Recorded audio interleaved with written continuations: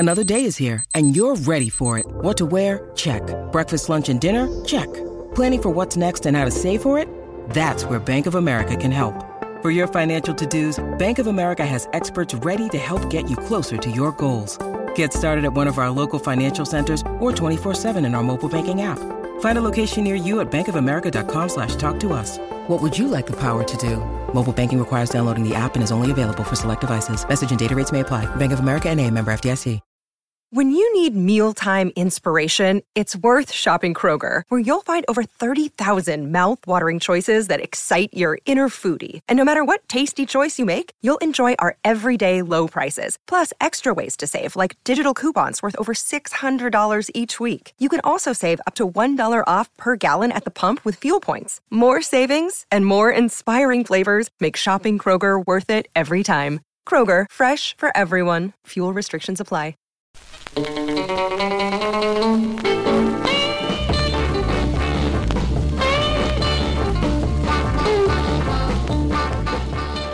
Welcome to the Highway Hi-Fi Podcast, where we go track by track through the underbelly of music history, using research and sometimes trivia to locate the roots of our obsession with vinyl records. I'm Joe. And I'm Ryan. Congratulations, you have found the internet's finest podcast for music from a mail order. We have been doing something a little bit different lately. We've been doing what we're called desert island recordings, which are albums that are made, either conceived of or written or recorded in some form of isolation. We're trying to put these out at a furious pace, or at least more furious than we usually put episodes out. And these are not to be confused with desert island records, which would be the records you would choose if you were stranded on a desert island. These are certainly not that. These are kind of the opposite. If you're stranded on a desert island, these are the records you should not take because it will make you feel like you're even more alone than you are. So this is the third episode in this series. We did Camper Van Beethoven's Kill Your Idols classic, Tusk, and then last time we did Bruce Springsteen's Heartland Downer, Nebraska. And today we got something even weirder. But for these short episodes, we skip trivia, so we're going to go straight into the turntable talk. Everybody's talking at me. I don't hear a word they're saying. Only the echoes of my mind. Let's start with the cover. It's a living room, someone's living room for certain. A blurry Polaroid, slightly askew. A room with sea green paint, with window trim and floor moldings in a faded fuchsia.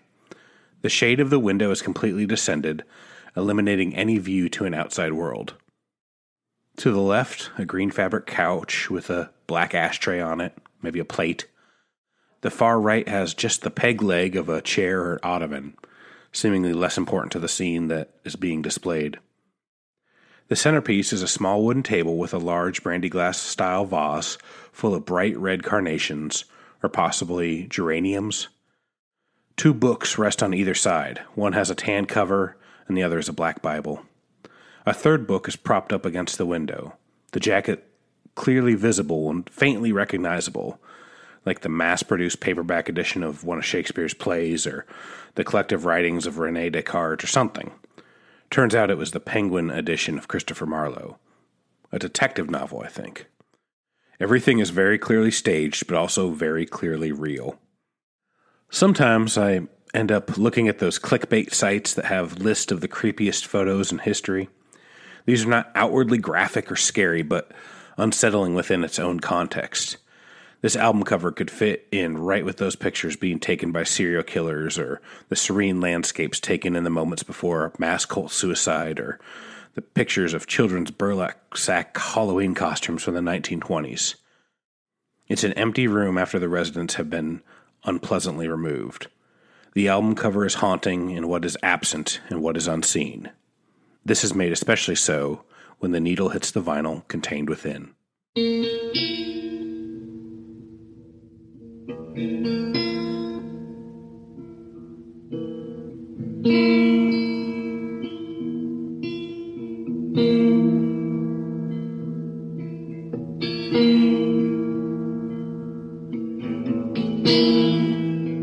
The back of the record was elegant in its simplicity. Bold black and white print. However, it offered little more revelatory information. The title of the record, Ready for the House, in straight letters across the top. Under it, the band's name, The Units, though it's blatantly obvious this is the handiwork of a sole entity.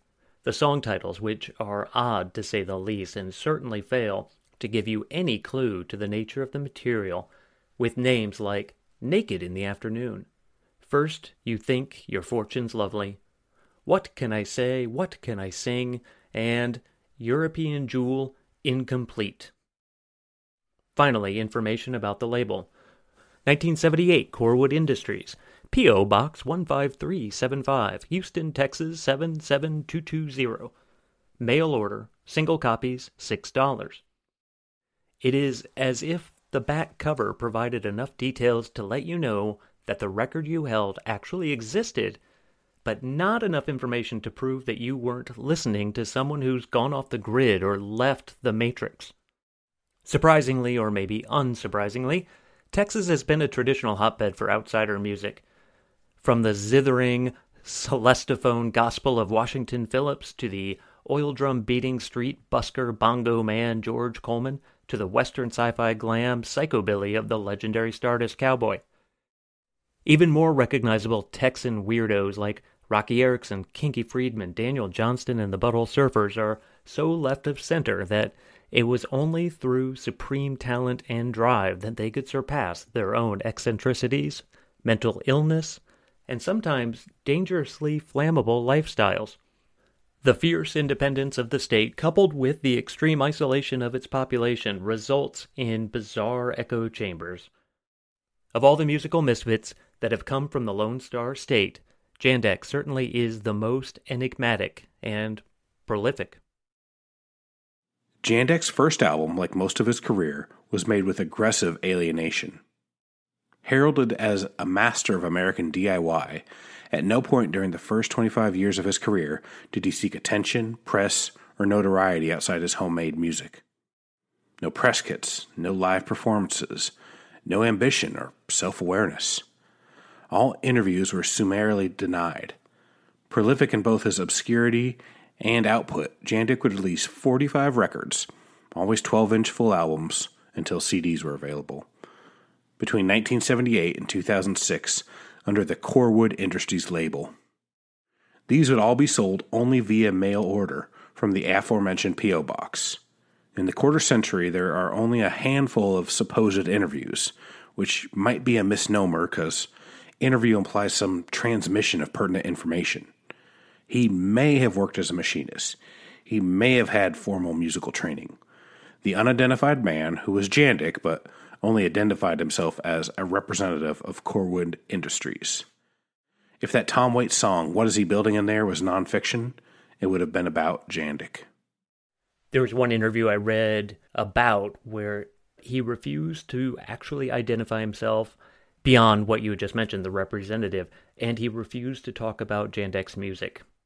You can hear a few interviews online, a few of the early ones. There's really only 2 or 3, and we'll talk about some in a minute, but it's as if he wanted to be interviewed, but he didn't want to talk about anything that somebody would want to interview him about. It's strange.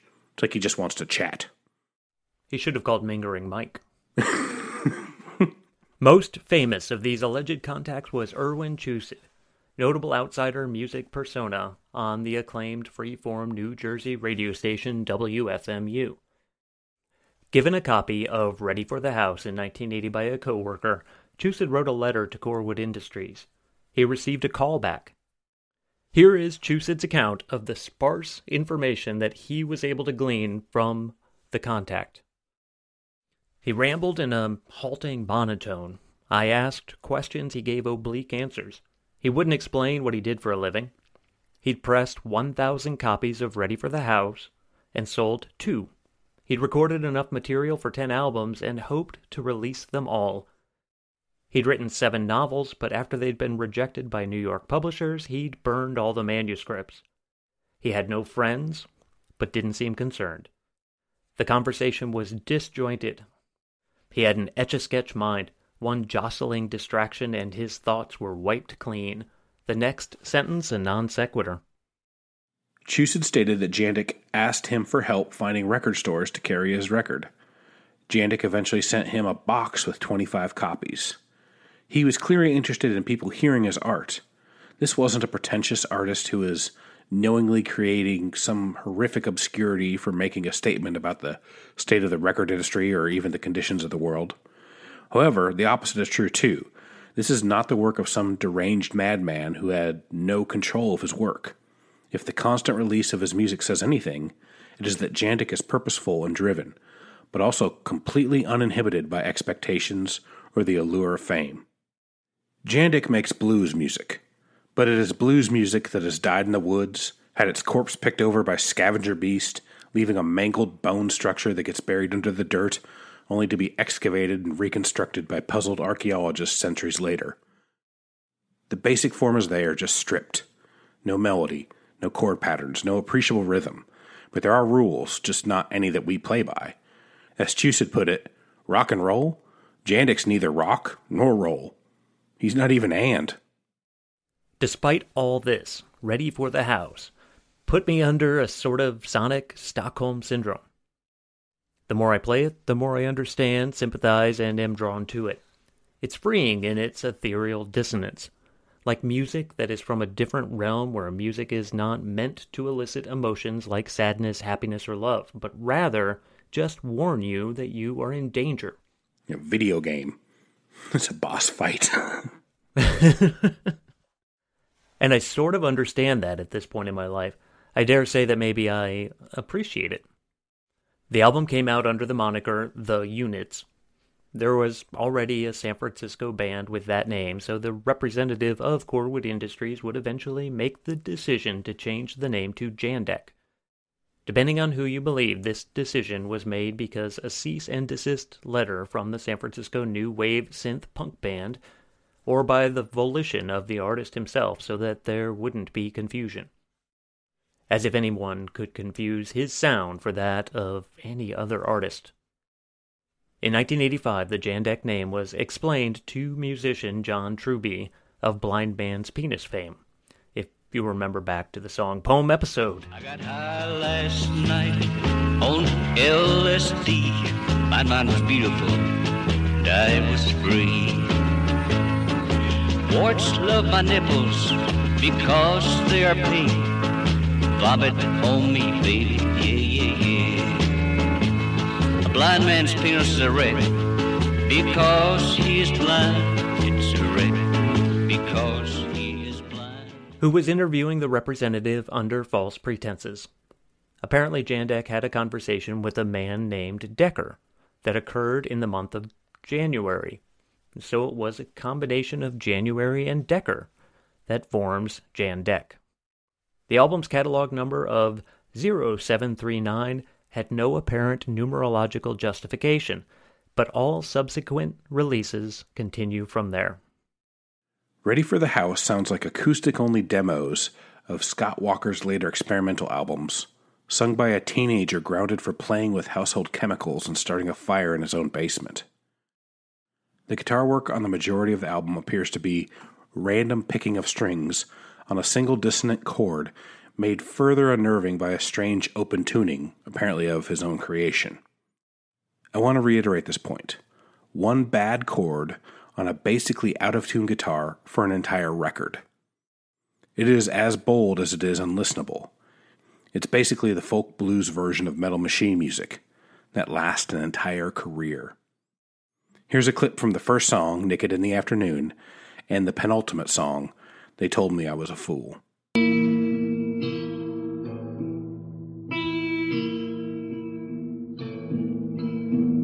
I got a vision, a teenage daughter who's growing up naked in the afternoon.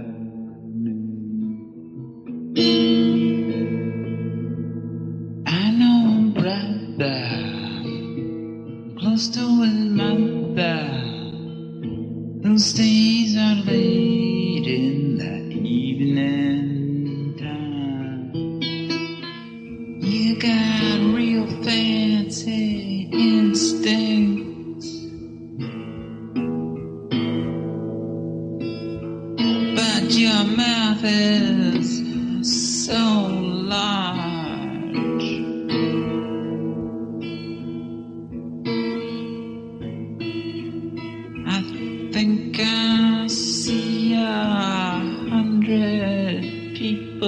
trouble in it. The words are fragmented pieces of stream of consciousness, nonsensical, troubling poetry risen from the dark recesses of an askew subconscious. The personal diatribes unleashed in a hushed whisper or warbled in and out of tune, or what might pass for a harmonic tune with the music. That is until he unleashes a chilling, shrieking yelp.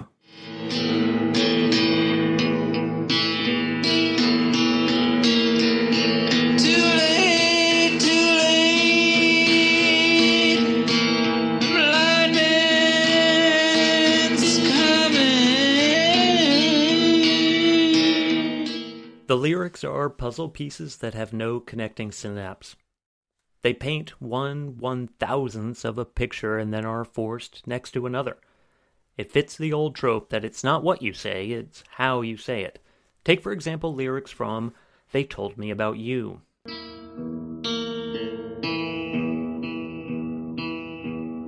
Gangrene in 2 legs,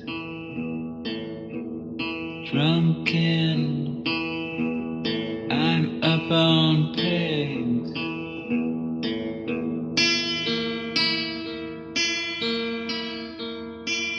Leaning a month or so.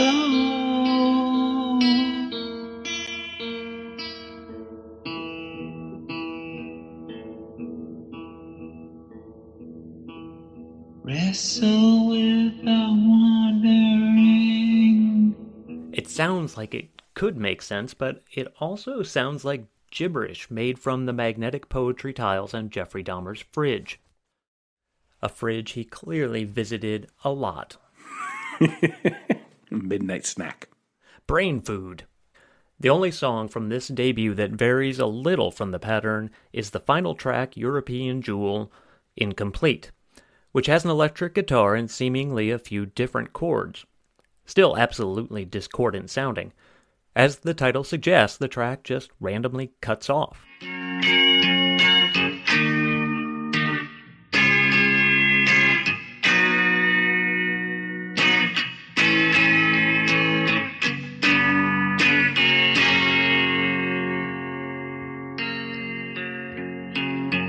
There's bugs in my brain. I can't feel any pain. Just a shaking shake.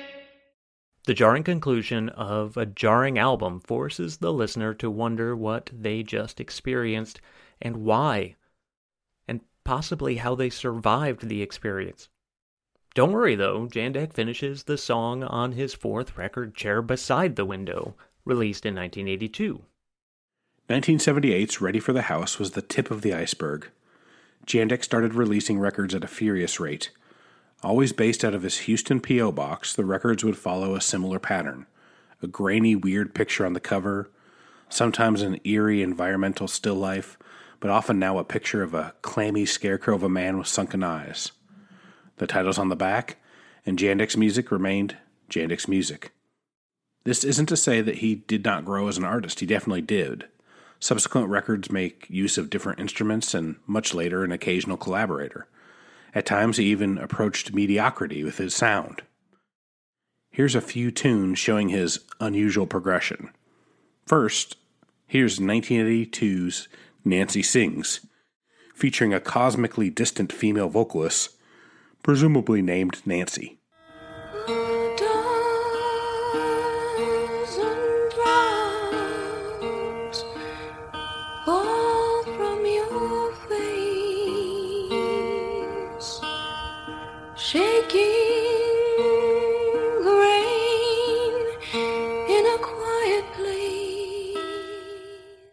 The added Shags-level drumming to this song, frighteningly titled, You Painted Your Teeth, somehow makes the song feel less complete.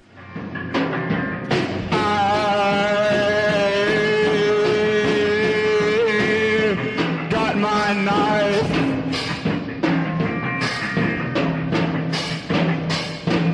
I got my knife. If you want to breathe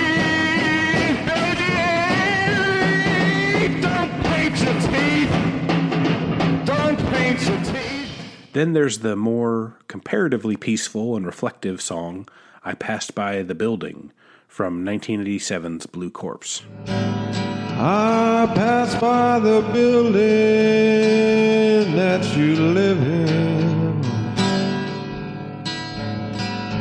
and I wanted to die. The Cat That Walked from Shelbyville from 1988's You Walk Alone could double as a Velvet Underground demo.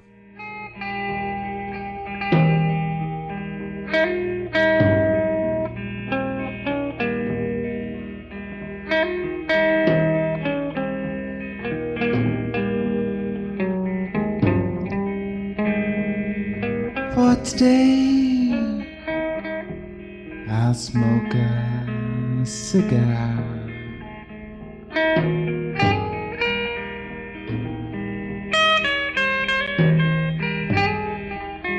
For today, I'll play your guitar. The palatability of his musical conventions would ebb and flow, varying with each album and each song. Here's an almost standard-sounding 1991 track called Upon the Grandeur.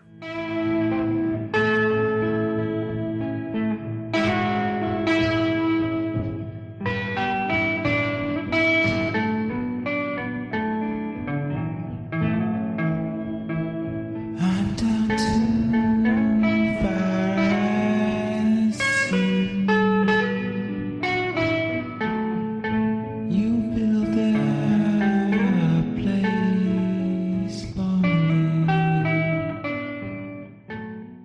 And some tracks remain just as freaky and possibly more difficult than the selections from his first record, like Worthless Recluse, which is the title track from his 31st record released in 2001. Let me know where I am,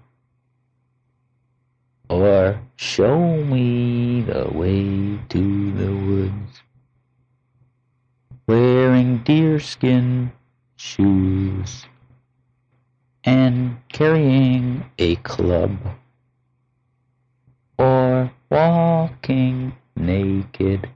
These tracks barely scratch the surface of the breadth of Jandek's music. There is progress, certainly, but non-linear.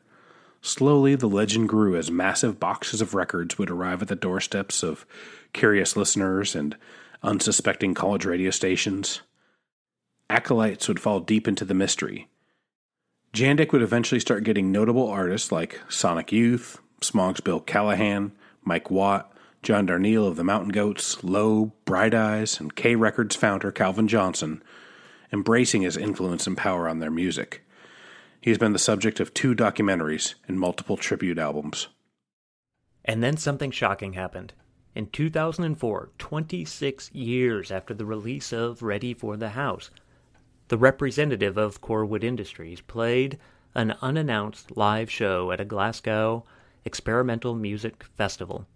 A man dressed in all black and topped with a black fedora bopped around a stage with a bass player and a drummer. When he sang, there was little doubt that this was the Jandek figure from the album covers.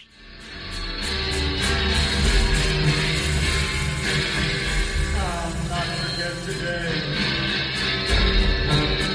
I'll add it to my memory. And when I need to draw it out, it will be there. Jandek is probably a guy named Sterling R. Smith, though this has never been confirmed. He now plays infrequent shows, often unannounced. He plays with a number of different musicians, and the sound of his shows varies greatly, sometimes verging on post-punk, synthy, goth, country, and even funk. Seriously.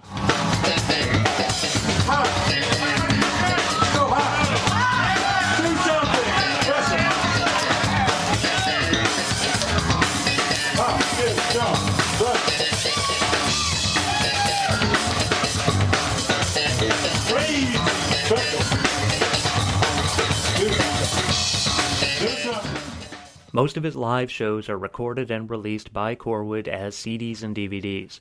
He now has almost 100 albums out. Suck it, Robert Pollard. You can still obtain them through mail order. His live performances and more public, however still guarded persona, took the edge off the mystique. In a way, it makes you wish the hermit would have stayed in the hills. But far be it for us to try and dictate how the man should navigate his career. Jandek, whoever he is, clearly knows what he is doing. Always has. Most records that we plan on discussing are created in circumstances or mindsets of isolation, but provide the listener something to grasp onto and something to which they can relate. Ready for the House does the opposite. The sheer amount of anti-musicality and distance isolate the listener. We have no artist to study, no familiar sound to fall back on, and no meaningful explanation to comfort us.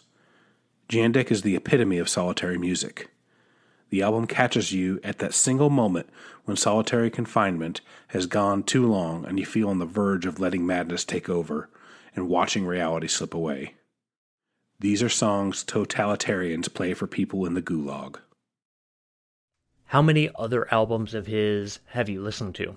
All the way through? Yeah. 2 or 3.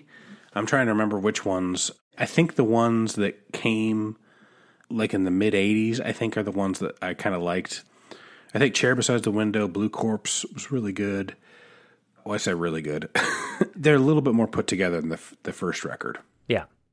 Our friend Matthew kind of recommended, we were talking to him about what we were doing with the Desert Island recordings and the isolation. And he said, why don't you do Jandek?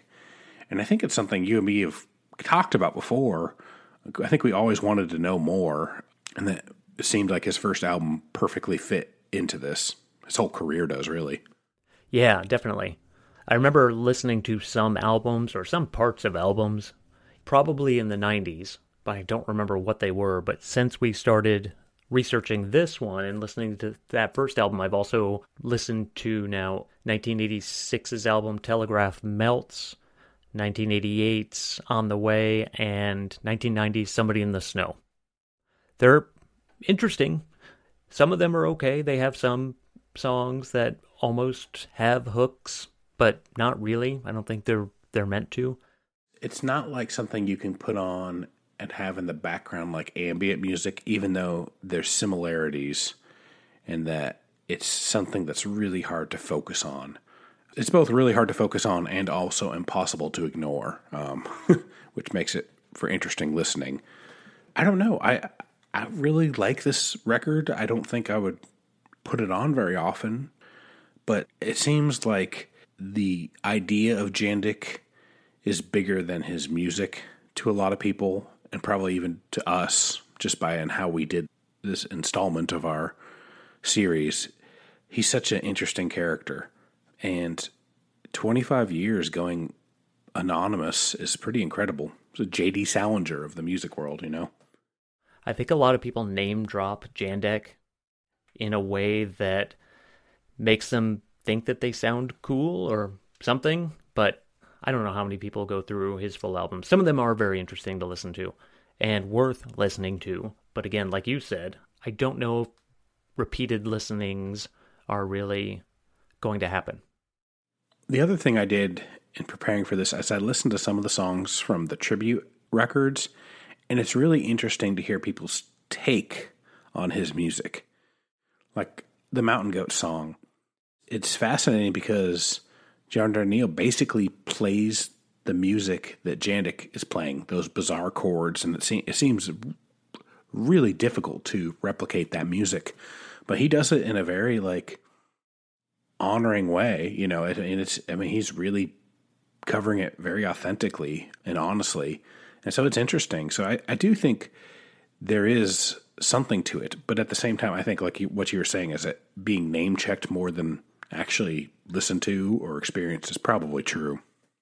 Just for people out there, that was the Mountain Goat song was on the second tribute to Jandek, and it's called Down in a Mirror from 2005. And it also has Jeff Tweedy, Eric Gaffney from Sebadoh, Ockerville River, also from Texas. Really great band, Mountain Goats. Oh, it's got a bunch of people. I mean, it's So who's who of indie rock at that time? Dirty Projectors, Dan Melchior, there are 21 songs on it. The first tribute had Low on it, but really nobody else, I don't think. There's a lot of people who really like his music. But again, if this was a guy who put out the same music, but also put out press kits and played live shows and did interviews and tried to explain his music, do you think it would have the same appeal? No, not at all. He's only Jandek because he's been exactly Jandek. Like, I don't think anybody else could fit what he's done and be the same thing. Like, people wouldn't be drawn to it at all. It wouldn't be cool, I doubt. I think it would probably be pretty awful, and he wouldn't have even made more than 1 or 2 albums. Yeah. Him doing it on his own, doing the DIY, is what allowed him to be so prolific and allowed him to kind of grow that cult following. I don't think that's a manipulative thing on his part. I think that's just what he did because that's what he did, you know. Where were his records being pressed? I have no idea. I thought about that because he got pretty large runs. 1,000 copies of that first record. Yeah. And we've talked about this with the private press. That's not cheap. But it must have been like a vanity press. It had to be. And how did he get so much money to do that? It was at least 1 record a year for a long time. And he would give lots of them away. Like he would pay for the postage to send it to college radio stations, or if somebody would buy one, he'd send a bunch so they'd tell their friends. And even now, his mail order is still up. You can get CDs. I don't think he has any vinyl, even though they've repressed some of his records, but not through him. But he still has, if you buy 20 CDs, it's like half price or something. I mean, he still is trying to get his music out there.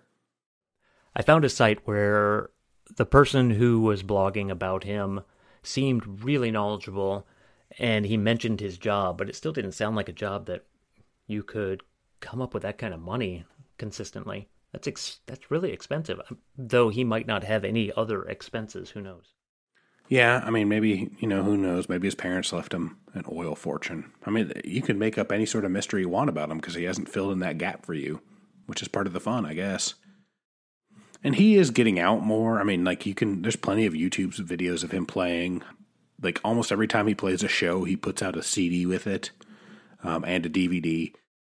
He's definitely out there spreading his gospel. Seems to play a lot more in Europe than he does in the States. Yeah. And it's not like he doesn't go on a tour. He just plays a show here and there. You got to hand it to him for building that mystery upon himself and for never giving up. His music is worth knowing about, and it is worth diving into a little bit. It's really hard to find the songs that you might want to hear most. There's no way that anyone could create a best of and have it be accurate for any other person. Yes, that's true. Even the songs that we played from later in his career, I think we're trying to be kind of representative. And there's some really, like that Nancy Sings song, which is not him singing, but that's a really pretty song. He has some really great songs. He really does. There's another song on the album right after that, I think, where it's not Nancy singing, but it's Nancy's sister. And that's also a good song, too. It's not quite as nice as this because her voice isn't as nice, but there are songs that are palatable. When I checked his website last, I don't think he's doing mail order right now with everything that's going on. But he would, if you're interested, buy a CD from him. I mean, that would be a great way. Write him a letter. He'd be a fun pen pal. I have to admit, at least a couple times as we were preparing this, I was kind of thinking like, man, we're kind of like the Jandek music podcast. We just keep doing it and sending it out there. I'm not sure anybody's listening. How Jandek sounds to us is how we sound to most people listening to podcasts. It's unbearable to listen to at times. Anyways, this was a cool one, and I think it worked perfect for isolation. So thank you, Matthew, for the idea. Let's play some songs now. Great. Never be a foe, you'll never be a hero. I'll only ever be a Gary Newman. The first song we have for you for this episode is a song by a band called The Barbarians, and it is called Multi.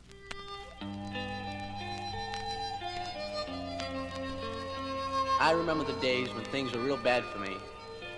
It was right after my accident, when I lost my hand.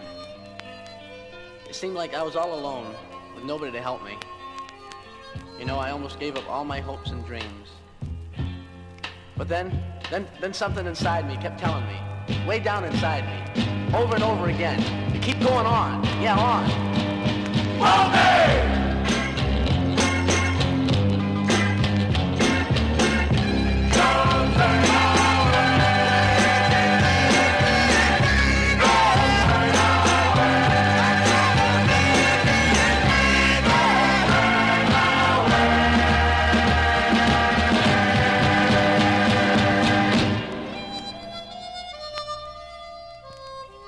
Things are better for me now, because I found that I love music.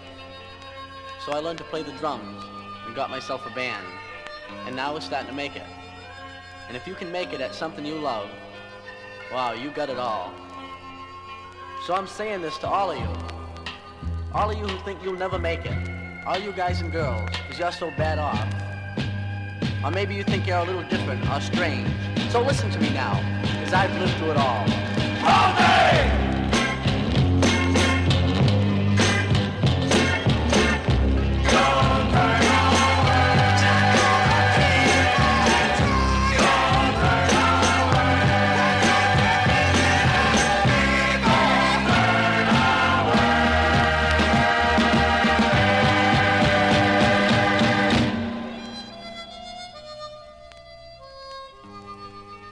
Now there's just one thing that I need.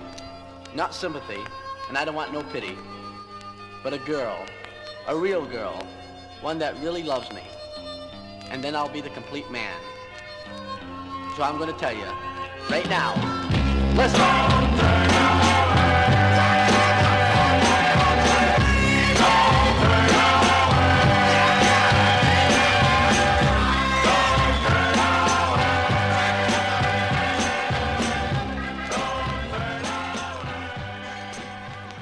That was Multi by the Barbarians, which was released in 1966 on Laurie Records, and that's the version that I have, the 45.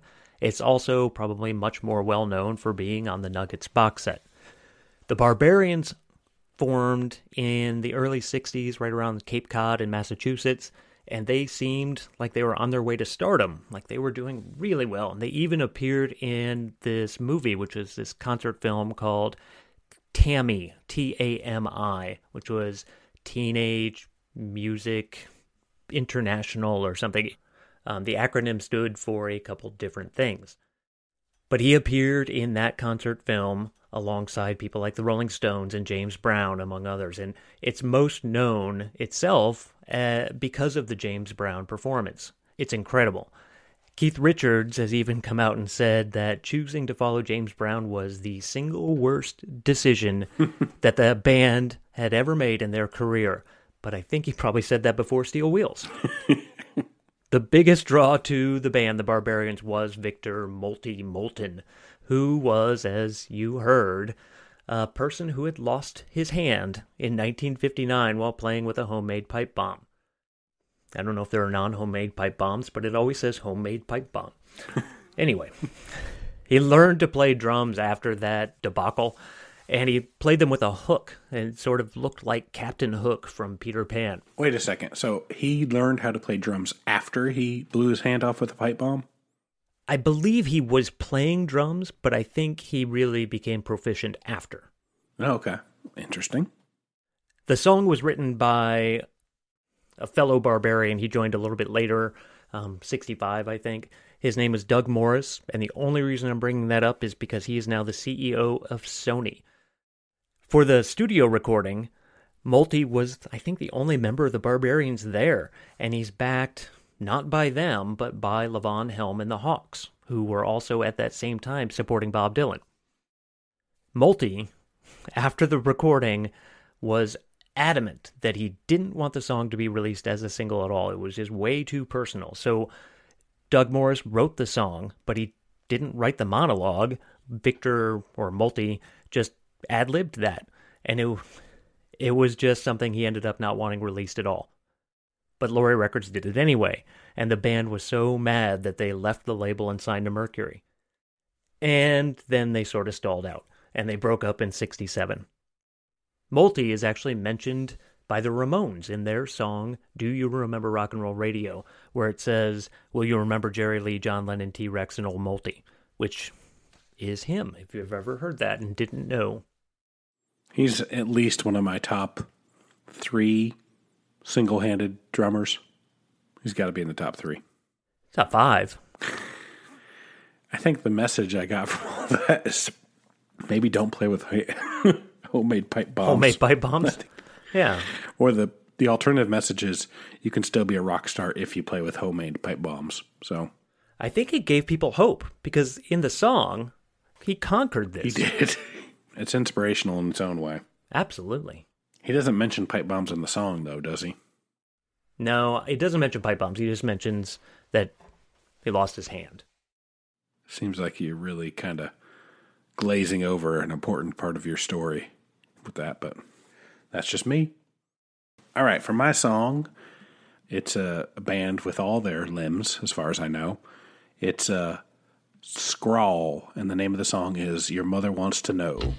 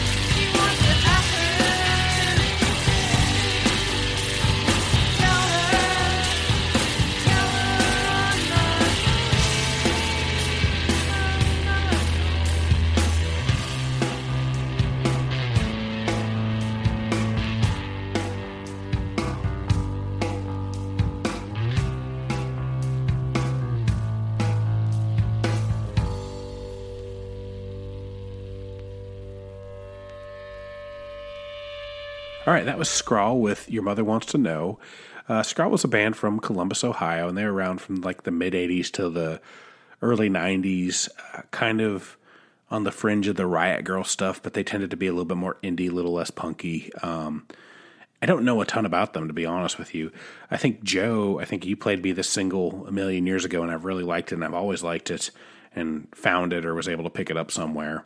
And they were kind of playing around, and then they eventually recorded an album about 1993 called Velvet Hammer, which was being engineered by Steve Albini. And this was the exact same time that he was doing stuff with Nirvana. So that kind of gave them a little leg up, where they eventually got signed to a major label and put out a couple more albums before they kind of moved on. Marcy Mays, who's the lead singer and guitar player and songwriter, she did some stuff with the Afghan Wigs and Greg Dooley. It's a really great song. I did listen to the Velvet Hammer album, which is kind of a sad record. It really is.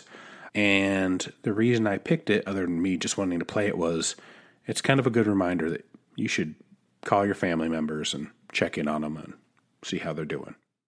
Yeah, that is a good song. Do you have other singles by them at all? Nothing. Do you? I do. I've got that one, and then I have one called Good Under Pressure from 2 years later. It's still on Simple Machines, so it's right before they went to Elektra. It's nowhere near as good as Your Mother Wants to Know, but it's good. It's a good song. Yeah, I like them. I don't, maybe you put it on a mixtape for me at some point. I don't know. I know you told me about them, but do you know anything else about the band? Like just incidentally? I don't know anything about them at all. They had a couple split singles with some other bands. That one was much bigger, Stereolab, and then they had a split single with a band called Versus, who was more of another pop indie band that never quite got as big as maybe they should have, and then sort of disappeared. But they never really took off. Their sound kind of hits that sweet spot for me of that kind of early 90s sound, which I don't maybe seek out as much as I used to, but it was such an important time for me when I really started listening to music that I cared about. Yeah, I haven't listened to that song in maybe 15 years. I like it a lot. I'm glad you played it. Yeah. And check on your people. Call your people. What else you got going on? If you're not trapped in a house with them already. No, those people are good. All right, well, thank you, everybody, for listening, and we want to say thank you to our podcast network, Pantheon Podcast. A bunch of great podcasts doing all sorts of fun stuff. Got lots of content out there. There's lots of different sorts of shows, so you can kind of go through the feed and kind of find what shows you might like. I listened to The Imbalanced History of Rock and Roll. They did a episode on proto-punk, which was a lot of fun. They talk about a lot of great bands. So if that's like a subject where you don't really know a lot about, the Seeds or MC5 or the Sonics or, bands like that, it was just a good overview, and I really enjoyed that. So, and the other thing is, please, please, please try to get out there and spend some money on musicians or record stores, or buy some records. There's a lot of stores who are really in bad spots right now. I follow a few of them on social media, and I can just tell they're worried and concerned. And so if you have any spare money to throw around, I know a lot of us are worried about money. Be mindful of how you spend it and try to spend it in the best way possible. If you can spend some money where you buy from an artist or buy from an independent record store or something like that. One of our favorite independent record stores and just favorite record labels in the whole world, Mississippi Records, they are not open, but they have put a lot of their stuff online. They have stock on Discogs, but they also have a site on Bandcamp where you can buy digital copies of their music. They have a lot of them up there where you name your own price, and the mixes are really good. They have some of the best compilations of all time. So go there. Anything you can give them, they're going to really appreciate. They're awesome people, and it would be really important to keep them around. Yeah, I would be heartbroken if they went down. They had an original Abner J up there that looks so good. Oh my gosh. Really important archivists of world music, especially on 78s, from all over the place, everywhere in the world that you can imagine. It is really important that music be around. Yeah, we've played lots of songs that we would have never heard had it not been for Mississippi. Anyways, just support people. They need it. Do what you can. We got any social media? We do. We are on Twitter and the Instagram. Our names on there, or handles if you like, is at Highway Hi-Fi Pod on both of those. And we have a Facebook page and an email, we have the email too. If you want to email us, our email address is highwayhifipodcast@gmail.com. So let us know what you're up to while you're hopefully staying home as much as you possibly can. Yeah, please let us know. We need somebody to talk to. But the good news is, with doing these kind of shorter episodes, we got some kind of cool stuff coming up. The next thing we're going to work on is another full-length episode. We also have a really cool interview that we're going to try to get up relatively soon that we think you'll all really enjoy. And then we're going to try to come back with some of these smaller episodes too. We got a few more albums that we might cover. If you have any ideas on records made in isolation, please email us, tweet us, Instagram us, do whatever. We'd love to hear some more ideas, and they're fun to do. I think I've really enjoyed doing this series. All right, stay safe out there. Stay inside if you can, and we'll see you next time. The end. It's NFL draft season, and that means it's time to start thinking about fantasy football. FantasyPoints.com features industry-leading experts and prognosticators using proprietary hand-charted data to help you score more fantasy points. FantasyPoints.com is the place to go for whatever kind of fantasy football you play. Whether you play fantasy football, daily fantasy sports, or do a little bit of everything, Fantasy Points has the meticulously researched content to guide you to victory. And why wait for the fall? Fantasy Points also covers the new spring football league, the UFL. Join the guru, John Hansen, Scott Barrett, Joe Dolan, and other massive names in the fantasy football universe with an exclusive offer. Use code Pantheon for 15% off any Fantasy Points package, including the all-in package, with access to every article, tool, and data nugget that Fantasy Points has to offer. That's FantasyPoints.com and code Pantheon for 15% off at Fantasy Points. FantasyPoints.com, code Pantheon. Score more fantasy points.